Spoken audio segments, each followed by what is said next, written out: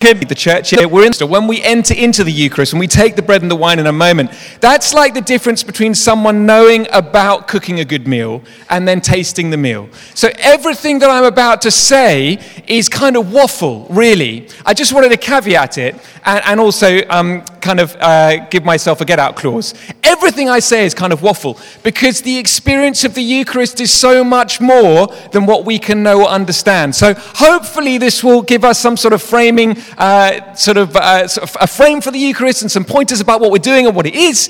But ultimately, God has given us this meal to experience in action, not just words. It's not just a cerebral thing. We don't have to know all the right things to come to the table. We eat and we drink with each other as an experience of God's goodness, His mercy, and His grace poured out to us in the person of His Son, the Lord Jesus Christ. So eat the meal. Don't just be someone who knows about how to cook a good meal, but actually eat the meal. Get hungry. Get greedy. This is what the Eucharist is about. This is what God has put at the heart of our faith. I hope that makes some sense. We're exploring the meaning and the power of the Eucharist, literally from the Greek Eucharistia, meaning thanksgiving, or to give thanks. And in a moment, Bex is going to lead us in the Eucharist, and she's going to open with these words, "The Lord be with you," and we'll all say, "and with thy spirit," or your spirit, because thy is quite old school. We might say thy. I haven't actually looked at the liturgy. And then Bex is going to say, "Lift up your hearts." And we're all going to say, "We lift them up unto the Lord." And then Bex is going to say, "Let us give thanks to the Lord our God." And we're all going to say it is right to give Him thanks and praise. So if you take nothing away this morning, and there will be very little to take away, but if you take nothing away, what we're doing is celebrating.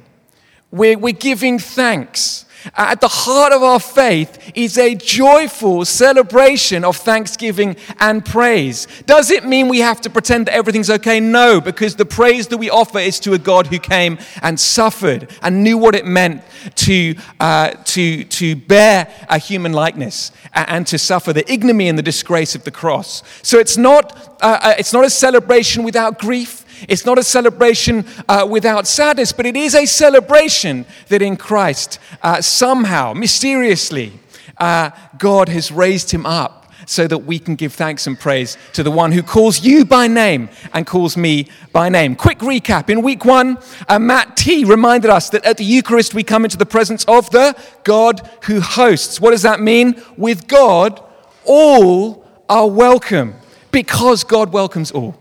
With God, all are welcome because God welcomes all. What does that mean for us? It means we budge up.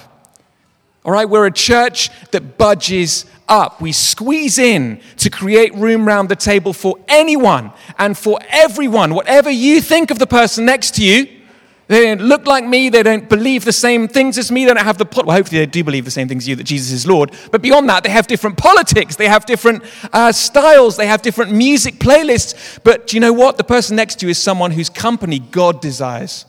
And God wants them at the table. And so we budge up. We want to be a church that budges up. In week 2, Bex explored how at the Eucharist we encounter the reality of the God who gives. The Eucharist reminds us of God's decision to give everything. He is God, the giver. And that shifts our perspective, right? Or at least it should. It means that God loves me. And God loves you. And God loves the world so much that He gave His one and only Son. So that in the Eucharist, you and I, had to quick stop, you and me, you and I can start to see the whole world as somehow worthy of the glory of God. The broken places, the dingy places, the white noise spaces, the empty spaces. You at 2 a.m. in the morning when you wake up and think, oh my goodness, what is going on in my life? You down a backwater, a cul-de-sac, that place is worthy of the glory of God. The Eucharist gives us power to see the world, some people say sacramentally. What that just means is a place that is worthy of God's love. If God loves the world so much, then it doesn't matter what you really think of it. It might be dingy, grimy, dirty, messy, broken, but God loves it. And so we can start posturing, behaving in the world as though we are agents of love, of God's love, in a world which is filled with darkness and death. The Eucharist locates us and relocates us and relocates us week after week after week within the never-ending light and life of God. That was week 2. And in week 3, Steve showed us how at the Eucharist we are invited in by the God who forgives.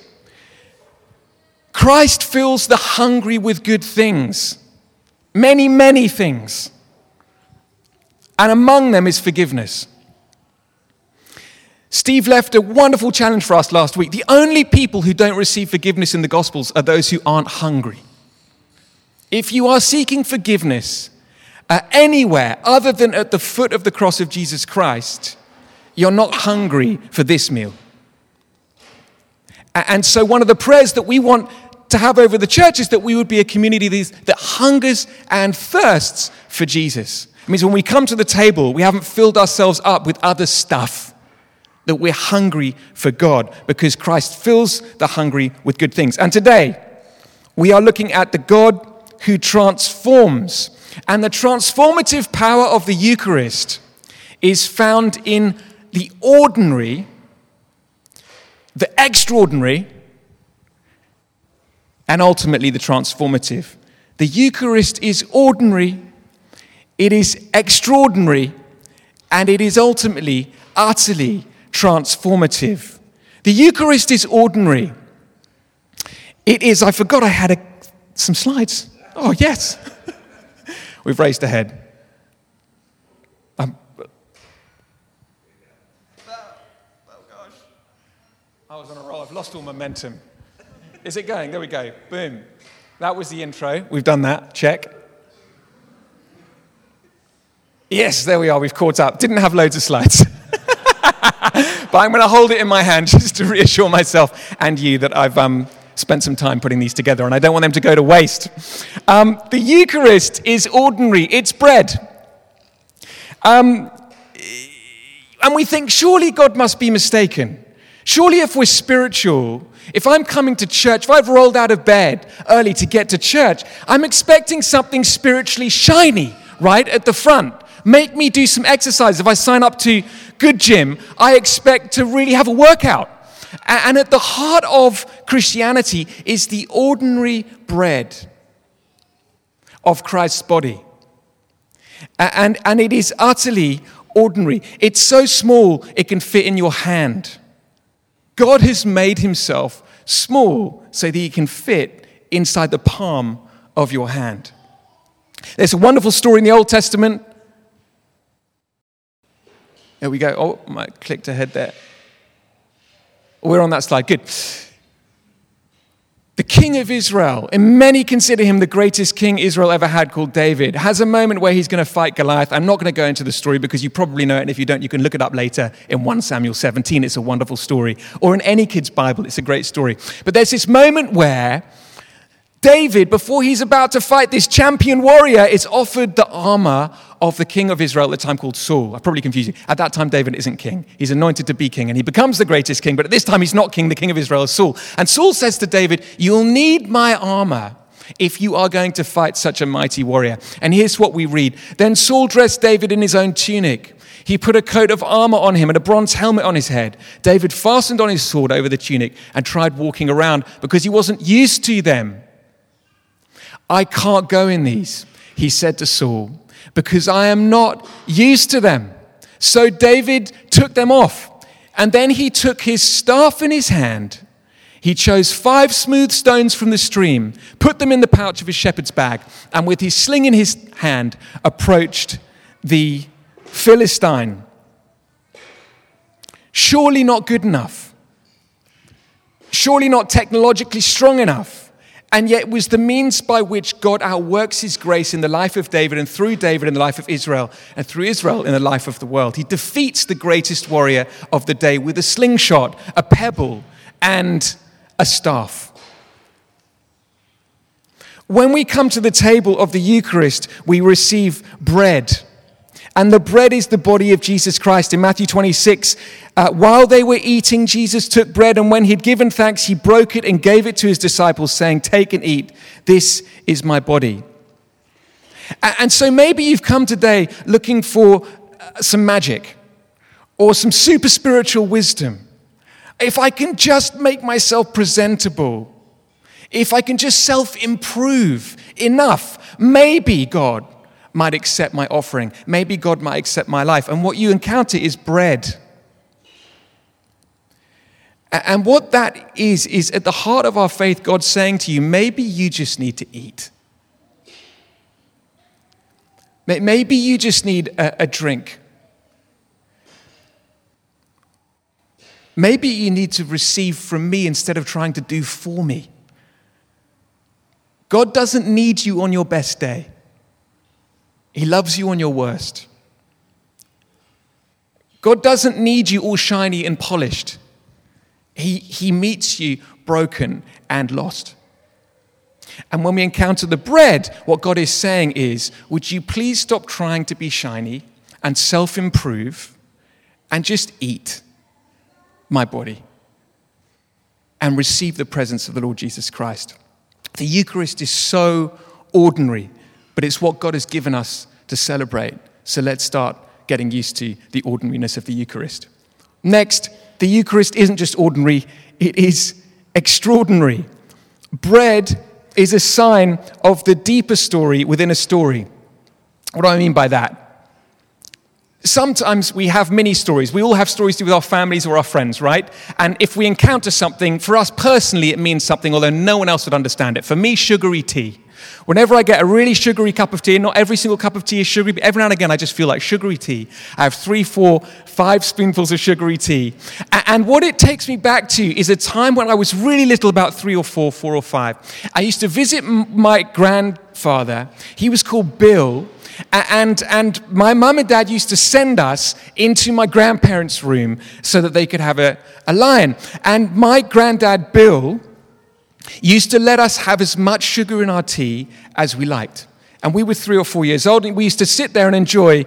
I used to have 5 teaspoons of tea in the first cup, and then I would have 5 again in the second cup. And I loved Bill so much. He was a gentle, beautiful, amazing grandfather who I have very beautiful memories of. When I taste sugary tea, it drags into the present that legacy of gentleness and kindness and love that I received from my grandfather. I hope that makes sense. All of us will have smells, signs, symbols and stuff that will drag something into the present from the past. Those are mini stories that are personal to us. Then there are midi stories. These are middle, in-between stories. And I put Cantona there, and it is Eric Cantona. I must be careful about mentioning Cantona here. But we have stories that are personal to us, and then we have stories that do with clubs or societies or groups to which we belong. I love this poster. If it's going to come up, there is a delay on the clicky thing. This is a great poster. It says 1966 was a great year for English football. Eric was born. And in Manchester, they often put this poster up. And what that means is, obviously in 1966, we will think, amazing, England won the World Cup. But if you're a Manchester United fan, your first thought isn't that England won the World Cup. It's that Eric Cantona, one of the greatest living legends in Manchester United footballing history, was born. I said I thought in Finsbury Park, so near to the Emirates, I better do something with Thierry Henry. And Thierry Henry was born in 1977. And there was nothing really that noteworthy in 1977, so we couldn't really do it. But apparently the Apple II Mac was sold on the market by Steve Jobs and Steve Wozniak. And what else happened in 1997? I wrote this down. There was something else that was cool. Oh, Star Wars happened. I'm not a Star Wars fan. Apologies if you are. I know there'll probably be some Star Wars fan, but 1977, Star Wars came out. Isn't that amazing? But if you love Arsenal, your first thought won't be Star Wars or Apple II. It will be Thierry Henry was born in 1977. Where am I going with this? Let me just check my notes. And where I'm going with is that when we come to the bread, when we eat bread at the Eucharist, it drags a whole story into the present, and the story is of the Passover. Jesus performed the Eucharist, the Last Supper, the night before he was crucified on Maundy Thursday that we as a church are going to celebrate in a couple of weeks' time or 10 days' time. And the Passover was the Jewish celebration of the moment where God saved his people from Pharaoh, who was a hard-hearted, ruthless tyrant. And it took him 12 plagues, and then the story of the death of the firstborn in Egypt, and then the liberation. But then he had also split the waters in order to let the Israelites pass through. I haven't practiced that well enough. I hope that makes sense. The Passover is a story of the Exodus, the salvation of Israel by God's mighty, mighty hand. And so when Jesus is saying, "This is my body that I give to you," when you eat the bread, we're not just commemorating a past event. Oh, it's God who saves. We're remembering that it is Jesus who saves. Jesus is the Lord of the Exodus. Jesus is the Lord of the Passover. Jesus is the one who guided God's people through the waters, and he's here now. It's not just a nice memorial. It's not nostalgia. It's not that we're looking back, but we get to encounter and live within and take within ourselves the Lord of heaven and earth, the Lord who saves. Isn't that amazing? It's unbelievable. It is very hard to get your minds around. In fact, it's impossible to get your minds around. But when we eat the bread, that is what we're doing. We're entering into a deeper story, the story of the God who saves. Where are you right now in your life? Where do you need saving? You might not be standing on the edge of the Red Sea with a marauding army behind you, but you may be lost. You may have some big questions which have to do with relationships. Maybe there's financial need. Maybe there's just something ordinary, day to day. You're struggling mentally or emotionally with how to cope with this big and crazy and beautiful and terrifying world that we live in. Well, I want to encourage you that when you come to the table in a moment and eat the bread, you are encountering the God who saves. And that's amazing. He's not a magic fairy. He's not your fairy godmother. He doesn't just wave wands and solve everything. But he is the God who saves. And therefore bring to him all that you are, wherever you are right now. And as you come before him, just remember that God saves. Apparently you can go 8 to 21 days. I looked this up on Google. Google obviously is the source of all true things. But you can go 8 to 21 days without food or water. Apparently you can go longer with water, but if you have no water and no food, you can live between 8 and 21 days. Jesus said, "I am the bread of life." He also said, "I am the water of life. I'm living water," John 4. If we aren't a community that is regularly feasting at the table of Christ's body and his blood, and not just at the table, although this is the focal point, but daily, reading scripture, praying, encouraging each other, outworking our faith in the nitty-gritty everyday reality that we live. If we're not doing that, we're starving ourselves. And honestly, 8 to 21 days, you might think I had a great Sunday, but by Friday or by the following Friday, you're exhausted, you're tired out. Eat the bread of Christ. He is the God who saves. And lastly, there's the macro stories. And this is the story of God. When you become a Christian, it's as if nothing's changed, and yet everything's changed. It's utterly familiar. It's not like it's not Plato. We don't follow the same teachings of the Greek philosopher Plato, who thinks that when you become a Christian, you develop wings and sit on the clouds and drink Red Bull with the angels. It's not like all your problems are solved, but somehow with the power of the Holy Spirit inside you, at work in you, as you outwork your faith with Jesus, all the familiar things have suddenly become unfamiliar. It's as if you're in the same place, but you're in a different country. It's as if you've crossed a borderland into somewhere which you can sort of recognize some things, but actually the language is different. And if we can watch this video in a moment, I don't know if we can, we're going to give it a go. I just think it's a beautiful illustration of what happens when we become a Christian, when we experience the transformative power of the bread and the wine, that is Christ's body. So Joe, I don't know whether we can or not, don't worry if we can't, but because I can explain it. But hopefully, this is a video that, for me, expresses in a beautiful way what it means to be in the same place as you always were, but everything is different when you become a Christian.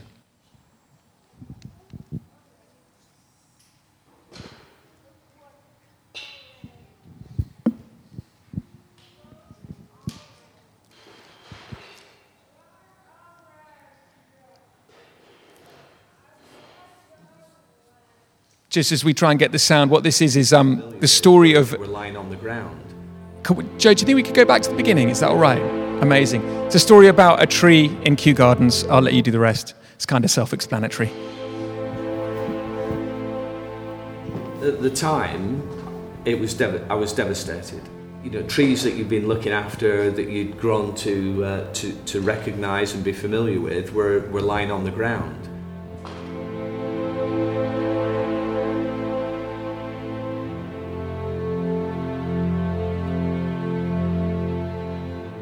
Here we are in Kew Gardens, Royal Botanic Gardens, Kew, just south of London. In the gardens we have about 14,000 trees and an incredible diversity representing all corners of the world.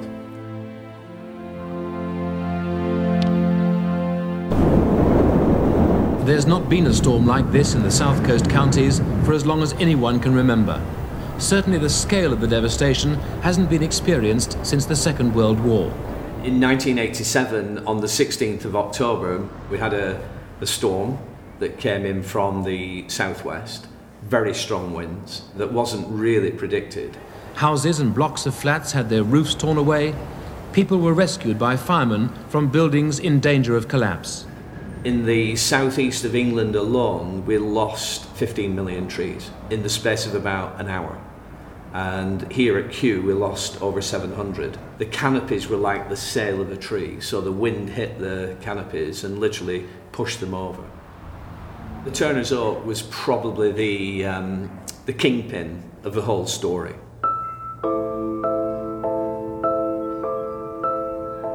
This whole tree had been lifted out of the ground, and we're talking about a big tree that would have been nearly 200 years old. The whole tree had lifted out of the ground and then sat back. So the whole root plate had come out. It had slightly tipped, had leaned over. Before that, we knew that the tree had been slightly unwell, but this was an opportunity to save it and give it a last chance. We managed to push it back and we propped it. So the props are still under the tree to stop it falling over again. And we decided that that would be the last tree to cut up. We would clear all the arboretum and then come back to that. So 3 years later, we came back to that tree, picture of health. And we just couldn't really understand why. What we realised was over the years, people walking into that had compacted the soil around the roots. The root plate was very compacted. I use a wine glass as an example of a tree. The piece at the bottom, the base that sits on the table and stops the wine glass falling over, is the root plate of a tree. The root plate is very shallow. So on that night, nature picked the tree up out of the ground, shook the roots back in, and then lots of porosity in the soil so that the oxygen could get back down to the roots and any water.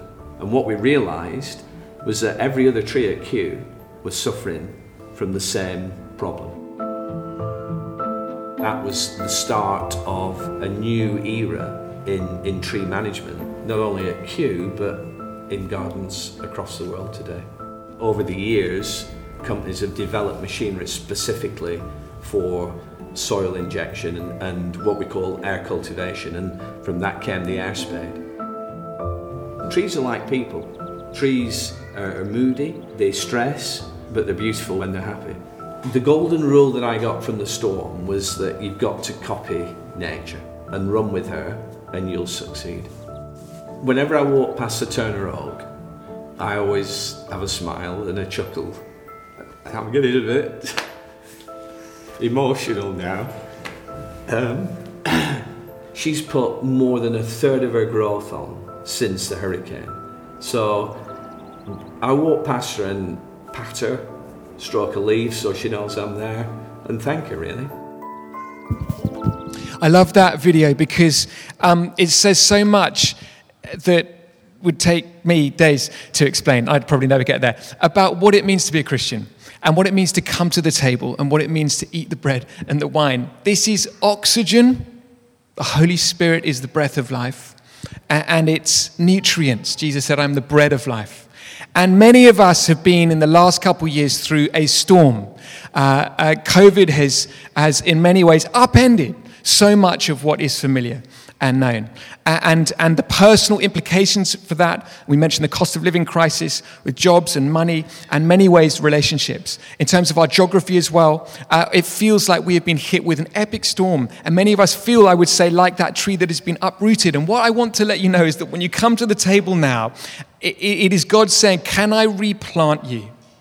It may not be somewhere new. It may be in exactly the same spot. But can I replant you in the power of my Holy Spirit? Because where the Holy Spirit is, Jesus is. And where Jesus is, the love of the Father is being poured out on everyone who is in Christ. So, can I invite us to stand? We're going to perform the Eucharist in a few moments. I think the band are going to come and play to us while the table is set up with a smorgasbord of bread and wine and delicious things. So if you're hungry, you haven't got that much longer to wait, don't worry. But this is where my ramblings end. And we ask for the Holy Spirit to come and fill us, to make us hungry. To make us hungry for this meal. That we would be filled with so many good things in Jesus. So Holy Spirit, would you come? Would you fill us afresh this Sunday morning? Always say it, when we ask the Holy Spirit to fill us, some people have physical responses to that, and that's normal and natural. Might get burning hands or a hot flush in the face or maybe shake or maybe sometimes people want to cry because the love of God stirs up anything unlike itself. And others of us will feel nothing, nada, not a jot. And I want to say both of those are fine. So I'm going to invite the Holy Spirit and I encourage you, if you feel like it, it's the only thing that matters, that in your heart or maybe even out loud, or with your body in your hand, you say, Lord, would you fill me with your Spirit? Would you fill me with your Holy Spirit? I want to be filled with your Holy Spirit. Replant me. Oxygenate my roots. Where I'm dying, where I feel sick, breathe your life upon me. Come, Holy Spirit.